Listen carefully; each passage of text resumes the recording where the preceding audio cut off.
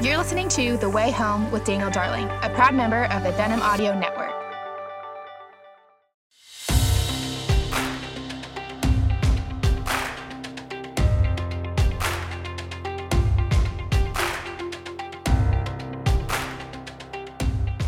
Welcome back to the Way Home podcast. I'm so glad you're joining me today.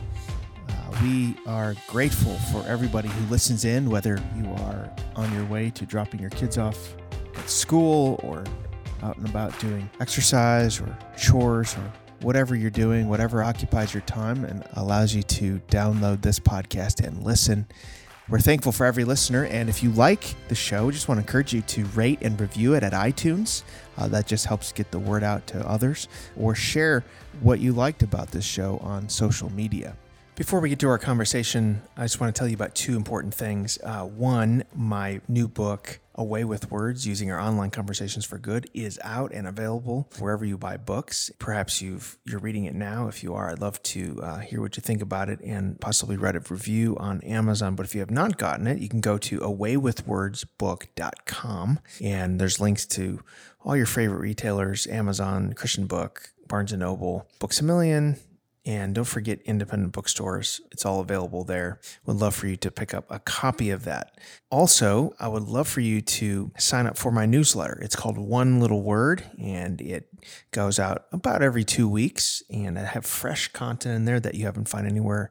Original stuff, not found in any of my articles or book chapters or anything like that. And I talk about all sorts of things, from history to ideas on leadership to some things I'm learning in the scriptures. Kind of an eclectic collection of ideas that I'll send out in there. Also, you'll get updates on my latest projects and links to my latest work, wherever it is around the web or publications, and what I'm reading. I'll put in there the books that are on my book stack. So if you like that sort of thing, please go to my website, danieldarling.com, and sign up for One Little Word. I'd love to have you as part of that community. Today we have a great guest in store for you, Alisa Childers. Alisa has a fantastic story. She grew up in the church. She was part of the popular contemporary Christian group Zoe Girl and toured around the country at churches and concert venues for a long time.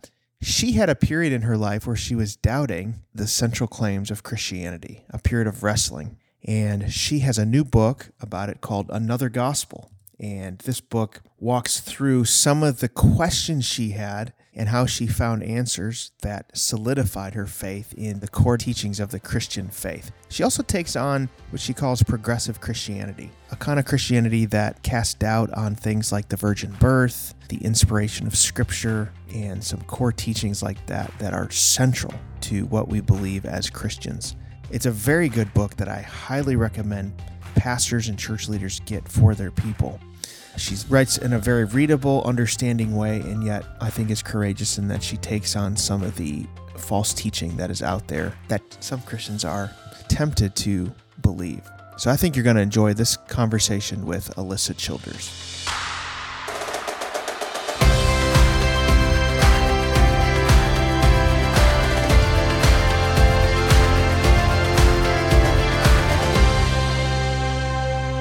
Well, I'm glad to have on the podcast Alisa Childers. Alisa, thanks for joining me today.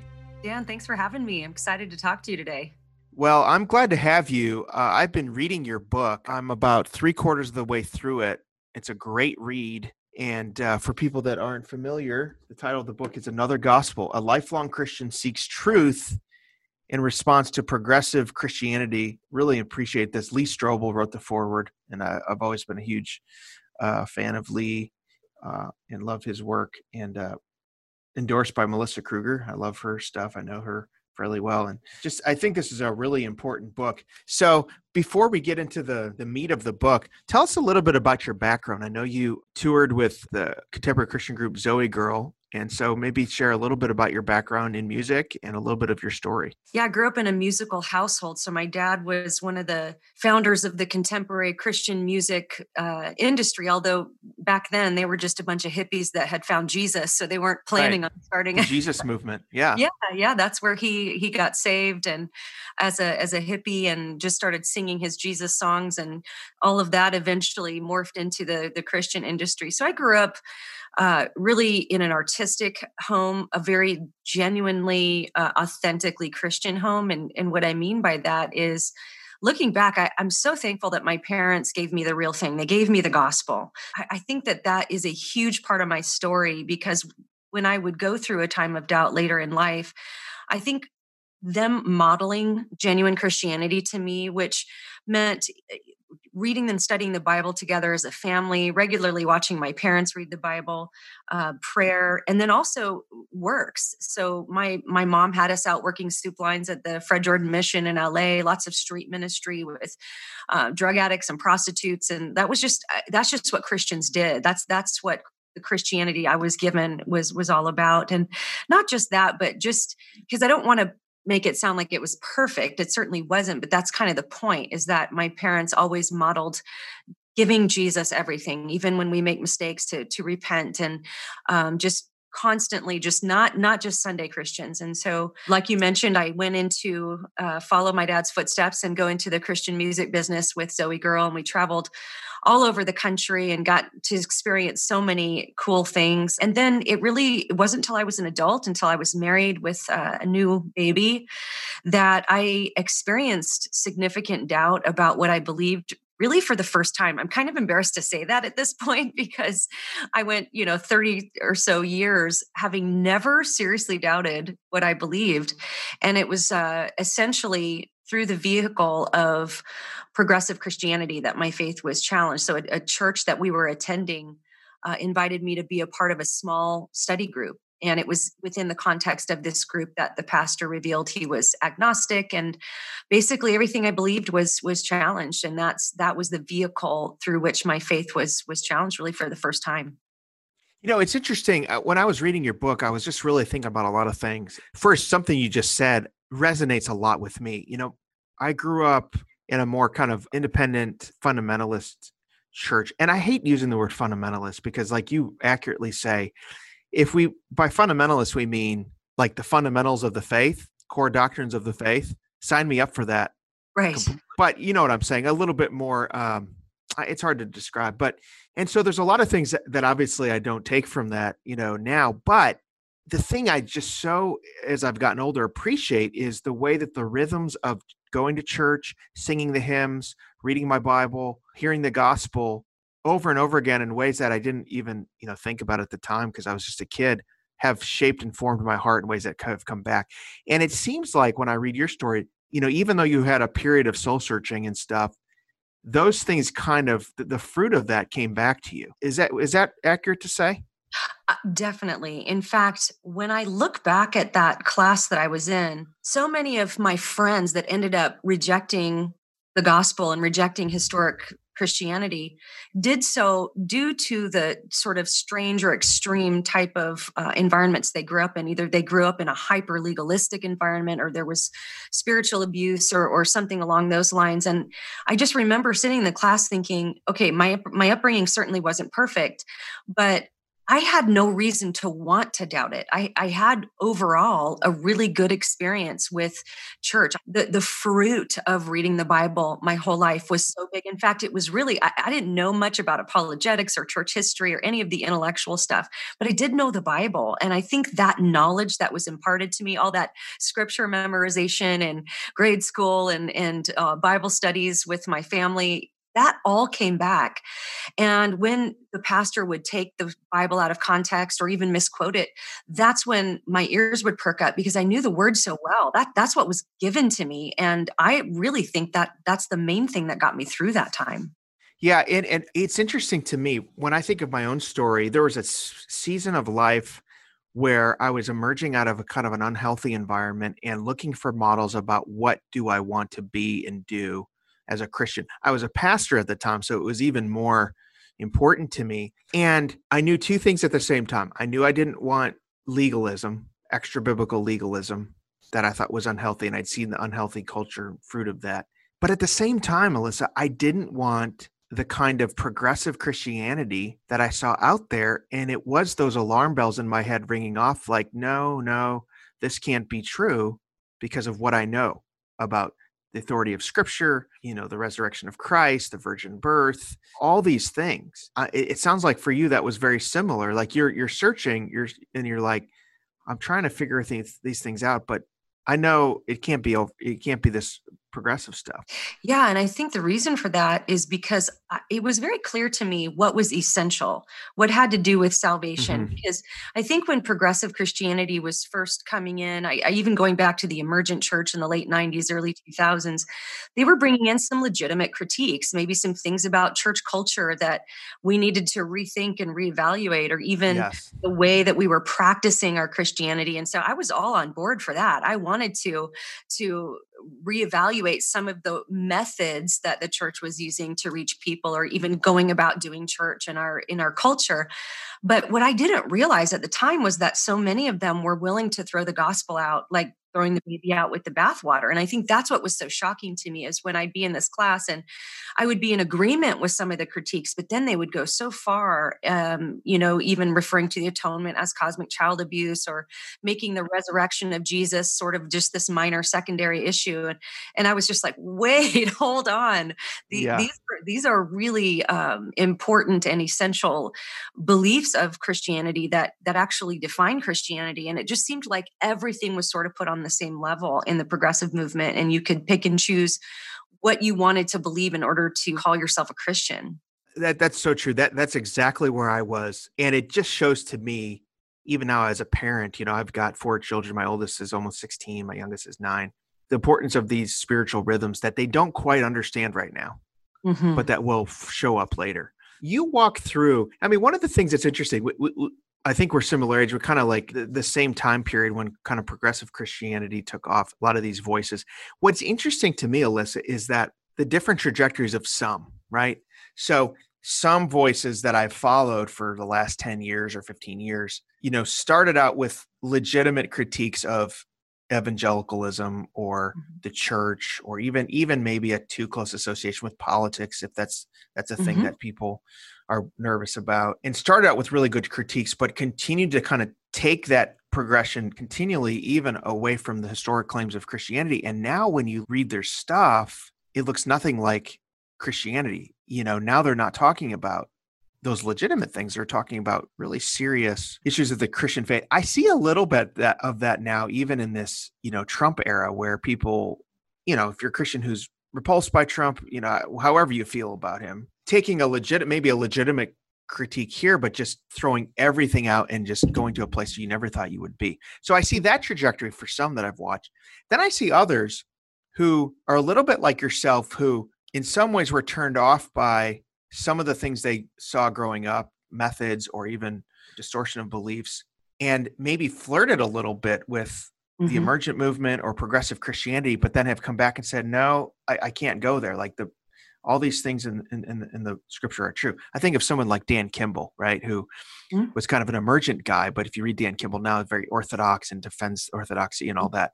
So it's interesting, those two paths. What do you make of that?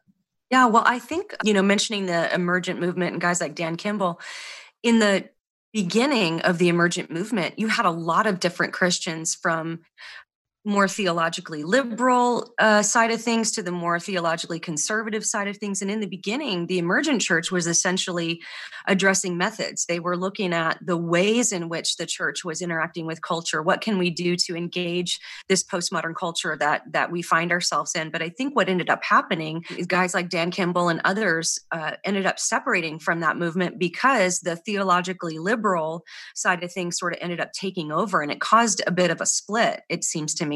And so that's why I think today we think back of the emergent movement being more of a theologically liberal type of movement that planted the seedbed for what we see now in progressive Christianity. And so I think much like you just mentioned, a lot of Christians were saying, okay, we've got to reevaluate some things, but maybe half of those people were willing to reevaluate beyond just practical methods or, the way in which we practice our faith. And they were willing to reevaluate actual core doctrines of the faith. In fact, in a lot of the progressive Christian literature, that's what they're doing, is they're calling into question what we would consider to be core doctrines. Defining doctrines of the Christian faith. And I think that's what caused the split, because the people who are more theologically conservative are going to be like, whoa, wait a second, we're not going to go go there with you. Like, yeah, we talk about like deconstruction. You can deconstruct cultural Christianity all you want, but we're not going to deconstruct Right. historic Christianity. I mean, that is what it is. And we agree with it or we disagree with it, but we can't just change that and still in any meaningful sense call it Christianity. Right. And there's this narrative that all the young people are going toward progressive Christianity and are embracing this kind of heterodoxy. And frankly, it's been a narrative my whole life. I read articles 20 years ago saying young evangelicals are tired of this and that, whatever the entrance point is, politics or whether it's legalism or whatever the framing issue is, but they're leaving the historic Christian faith and they're embracing this. And I've heard that my whole life from people who are progressive and from conservatives who are nervous that we're losing our kids. There's a lot of noise on Twitter and there's a lot of this stuff that's creeping into the church that makes me nervous, but I just don't see it overall. This idea that it's this trajectory, that this is where people are going. I just don't see it. How do you see that? I think that what we're seeing is just an absolute repeat of what we saw in the late 1800s and early 1900s. I think, you had the rise of the theological liberalism, which sort of split the church, and you had the mainline Protestant denominations that basically adopted this theology that essentially is the same theological assumptions and conclusions that progressive Christians are making now within evangelicalism. But, we're watching those go into decline. And so it was the other day I was talking with somebody and this idea came into my head, and I think that it works. And that is that this kind of ideology it's nothing new, but it's kind of parasitic in the sense that it will look for a new host. And I think that's what we're seeing happen is all of this. That's a great point. It's like all this theological liberalism that burned its way through the Protestant denominations that are now in decline. It's getting a new life and a new invigoration in evangelicalism. We're doing the same thing we had to do back then where, certain gatekeepers are saying, no, you're not going to bring those ideas in here. And we are seeing even denominations continue to split. Methodist Church is about to split. We're seeing, all of those things that were happening will happen again. But yeah, I think that overall, of course, we know the church will be fine. The church will prevail. It will continue. It might get small for a while and it might, split off, and people who want to go with it in this direction will do that again. And then I think, though, we will see decline in that because this isn't a reproductive ideology. It's not creating life. It's not giving healing for sin or wholeness. It's not giving a cure to what's actually wrong with the world, which is sin. And so, if you remove any meaningful mechanism for atonement, if you remove any meaningful understanding of sin in the world and the problem that creates, the only sort of fruit of that is going to be eventual death. And so that's why I think it's almost parasitic that it's trying once again to find a new host within the evangelical church. And that's our moment right now. We're sort of in the burst of it where it's like, hey, we're here. And now it's like, what are we going to do about it? But yeah, ultimately, I think that with the statistics that we're seeing with young people leaving the church, a lot of them are leaving through the vehicle of progressive Christianity. Who knows where they'll end up? Maybe in atheism, maybe coming back, because sometimes that doesn't get discussed when we look at the statistics, is how many eventually end up coming back. But yeah, I'm not worried, and God's not worried. And I think that it's our due diligence. Every generation of Christians has to stand up to the spirit of the age and say, no, you can't bring these ideas in here. We're going to stand for truth, even if it's unpopular, even if the culture ends up rejecting us. And I think that's where we're at right now is people are having to make those decisions and take sides essentially on, we're not going to allow this in.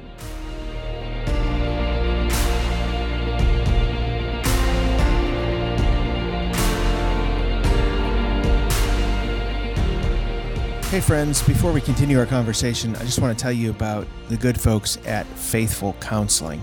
I don't know about you, but I think every family at times needs the help of good counselors that are professionally licensed, but biblically informed and accessible. And the folks at Faithful Counseling are here to do that. What I like about Faithful Counseling is that this is completely online, digital. So you really kind of escape the stigma that many people have of getting up, getting in your car, and going to an office, which can often be a barrier that keeps people from getting help. I know as a pastor, when I try to encourage people to go to counseling, there's just kind of a stigma that we don't want to be seen as those kinds of people. The truth is, all of us could use counseling from time to time. Our family has used therapists often with us, with our kids. And I think at times it's really good for people to kind of sit down with someone and help peel through the layers of their life and get help. Faithful Counseling is completely confidential. It's all online. You can go fill out an intake form and they will match you up with a counselor that fits your needs. And if you don't like your counselor, you can switch without any cost. And so I'm going to encourage you to go to faithfulcounseling.com/wayhome. That's faithfulcounseling.com/wayhome and get a 10% discount off your first month's membership. That's right. If you go to faithfulcounseling.com/wayhome, you can get a 10% off discount for your first month's membership. So please visit our friends at Faithful Counseling.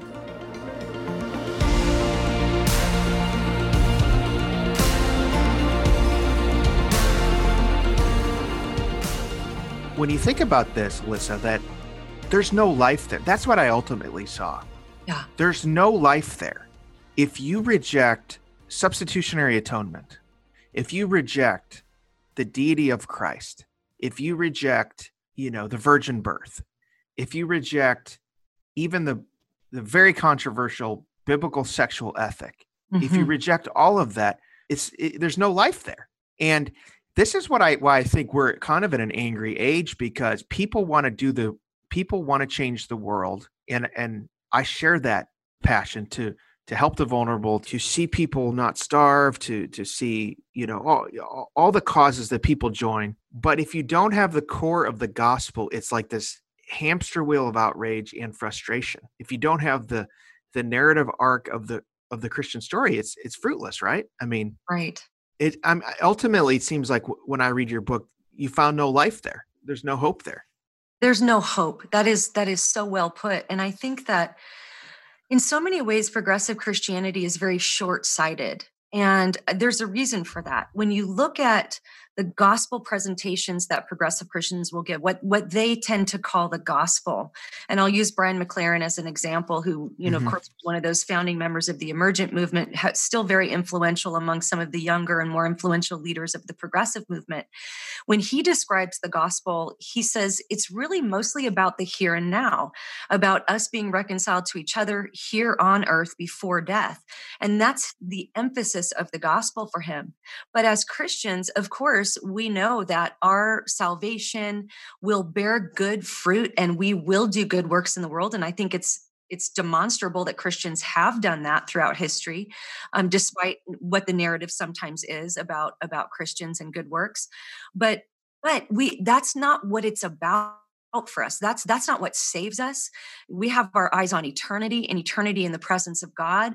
And yes, we will see bits and pieces of that on earth, and we will be the hands and feet of Jesus on earth. But if we only make it about the here and now, and interestingly, the progressive movement isn't very afterlife minded, in the sense that you don't see a lot of meaningful theological explanations of what even happens after we die, because it's about the here and now. And that isn't life, because that is so short. The Bible says our lives are just like but a vapor, and it goes by so quickly. And when we make that the emphasis, then you end up with a works-based gospel, a lot of striving, which leads to depression, and ultimately it's a death type of gospel, not a life-giving type of gospel. Yeah, that's so true. This is such a really important work that you've done. Another Gospel, a lifelong Christian seeks truth in response to progressive Christianity. What I like about what you've done, and what I want to encourage folks who are listening to really understand, is that you don't just talk about people, you engage with their work, and you engage with some of the elements of some of this progressive Christianity. And I also just want to be clear, we're not talking progressive in terms of politically progressive. We're not talking about, your views on issues that good Christians can disagree on. We're not talking about any of that. We're not talking about how do you feel about the marginal tax rates or, your view of immigration. When we're talking progressive versus conservative, we're talking about the core doctrines of the Christian faith that have animated the church for 2,000 years. And so what I like about it is you go through each of these things, you talk about, can we trust the authority of Scripture? And you read some of the critics of that, like Bart Ehrman and some of the others. You talk about the doctrine of hell, that's so uncomfortable and unseemly for a lot of folks. You talk about substitutionary atonement. Is this cosmic child abuse or not? And so I really, really want to encourage folks to get this. One of the things I want to ask you, I guess, at the end here is when I'm thinking about your journey here, you had some doubts, but you still had this core belief that you couldn't shake, it seems like. And when you had questions, when you kind of framed this book as your time in a church that leaned more progressive, and you had this class where the teacher was really openly doubting some of the claims of Scripture. Not doubts in terms of like doubts that like King David had and others, but like really cutting at the claims of Christianity. It drove you to do research and do your homework and to really dive into apologetics for all these things and read good books and all that. I wonder how many people are driven to do that. The average Christian who has these doubts, are they willing to really pursue these things or not? I'm nervous about that. So yeah. I guess that's a long wind up to ask you a couple questions. One, if you're somebody who has maybe a child who is wrestling with these things or a friend, A, what is your advice to them to walk them through this? And B, if you're someone listening who has these doubts and these questions, what is your advice to them? These are good questions, and they're really important questions because it all depends on why the person is doubting. And so when we're talking about honest doubt, we're talking about people who are saying, this is what I've been told all my life. I really want to know what's true. I think, we read books on doubt and there's all kinds of different doubt that people will bring about. But I really think there's essentially only two kinds of doubt. There's honest doubt seeking truth. And then there's more of what might be a biased doubt that's seeking justification for unbelief or maybe for them wanting to reject certain things. And so they're looking for justification for that. And look, we all do that. We all can be guilty of doing that. So we have to all be careful of make sure we're not just trying to confirm our bias and something along those lines. But if you have a child or someone who is going through this, I think the best thing that parents can do especially is try to establish yourself as a safe place to talk about those things. And the way to do that is to not react in fear. If you have a child who says, look, I think about the atonement. It's hard for me to understand it. It really does seem like God's this big cosmic child abuser. I don't know what to do with that. The tendency for us Christians sometimes can be to react in fear or to just shut it down. Like, oh, you shouldn't think that way. Or, just read your Bible or the Bible says so, or we shouldn't ask those questions. Rather than doing that, maybe praise the question. That's a really good question. I'm so glad you came to me with that. And, there have been things like that I've wondered about, and maybe we can just talk about it. I think just establishing that sort of safe environment, open environment to have those discussions is the first key. And even if you don't know the answers, that's fine. What a great way to say, well, hey, let's investigate that together. There was actually someone in my life who did that when I was going through my time. I would mention these things, and this person just wasn't rattled, which really comforted me to know, okay, this is a safe place where I can talk about some of this stuff. However, on the other hand, though, if you sense that it's sort of this confirmation bias type of situation where they're already out the door and they're just looking for justification for that, I think you're right, Dan. There are people that won't dig in. They won't read both sides. They'll just start reading the progressive books, and maybe some of the hyper liberal scholars, they'll start reading Bart Ehrman and just taking in everything that's said from that side without evaluating the people that say, hey, I've read Bart Ehrman and I disagree with him. So I think encouraging people to read both sides, and again, without fear. If you have a child who's reading Bart Ehrman, maybe say, hey, you know what? I love that you're investigating things, but maybe you should also read Michael Kruger. Maybe you should also read Peter Williams alongside, or maybe listen. Maybe you should read Alisa Childers. Yeah. For instance. Right. But yeah, to kind of make sure you're evaluating both sides. And then for the person listening, honestly, I think that my best case that I make is in my book. And I would just encourage you to read my book because it's my story. It's not just stale, hopefully it's not just stale apologetics information, but it's literally my journey of the questions I was asking, what answers I found, how I evaluated those questions. And I pray that it would be a help to someone who might be going through that. That's really good. And one of the things I did like too is you talked about, and you cited Kara Powell in here, which I totally agree with this thesis that, having an environment where questions can be asked in your home for teens that are wrestling is really good. And obviously studies show that if they can ask those questions at home where there's an environment where they can get good answers is better than just kind of shutting it down. And so I thought that was really good. But Alisa, this is a really important work. It's a good read. So I want to encourage folks to get it, for churches to get it for their people. Thank you for joining me today. Well, thanks for having me. It was great to talk to you.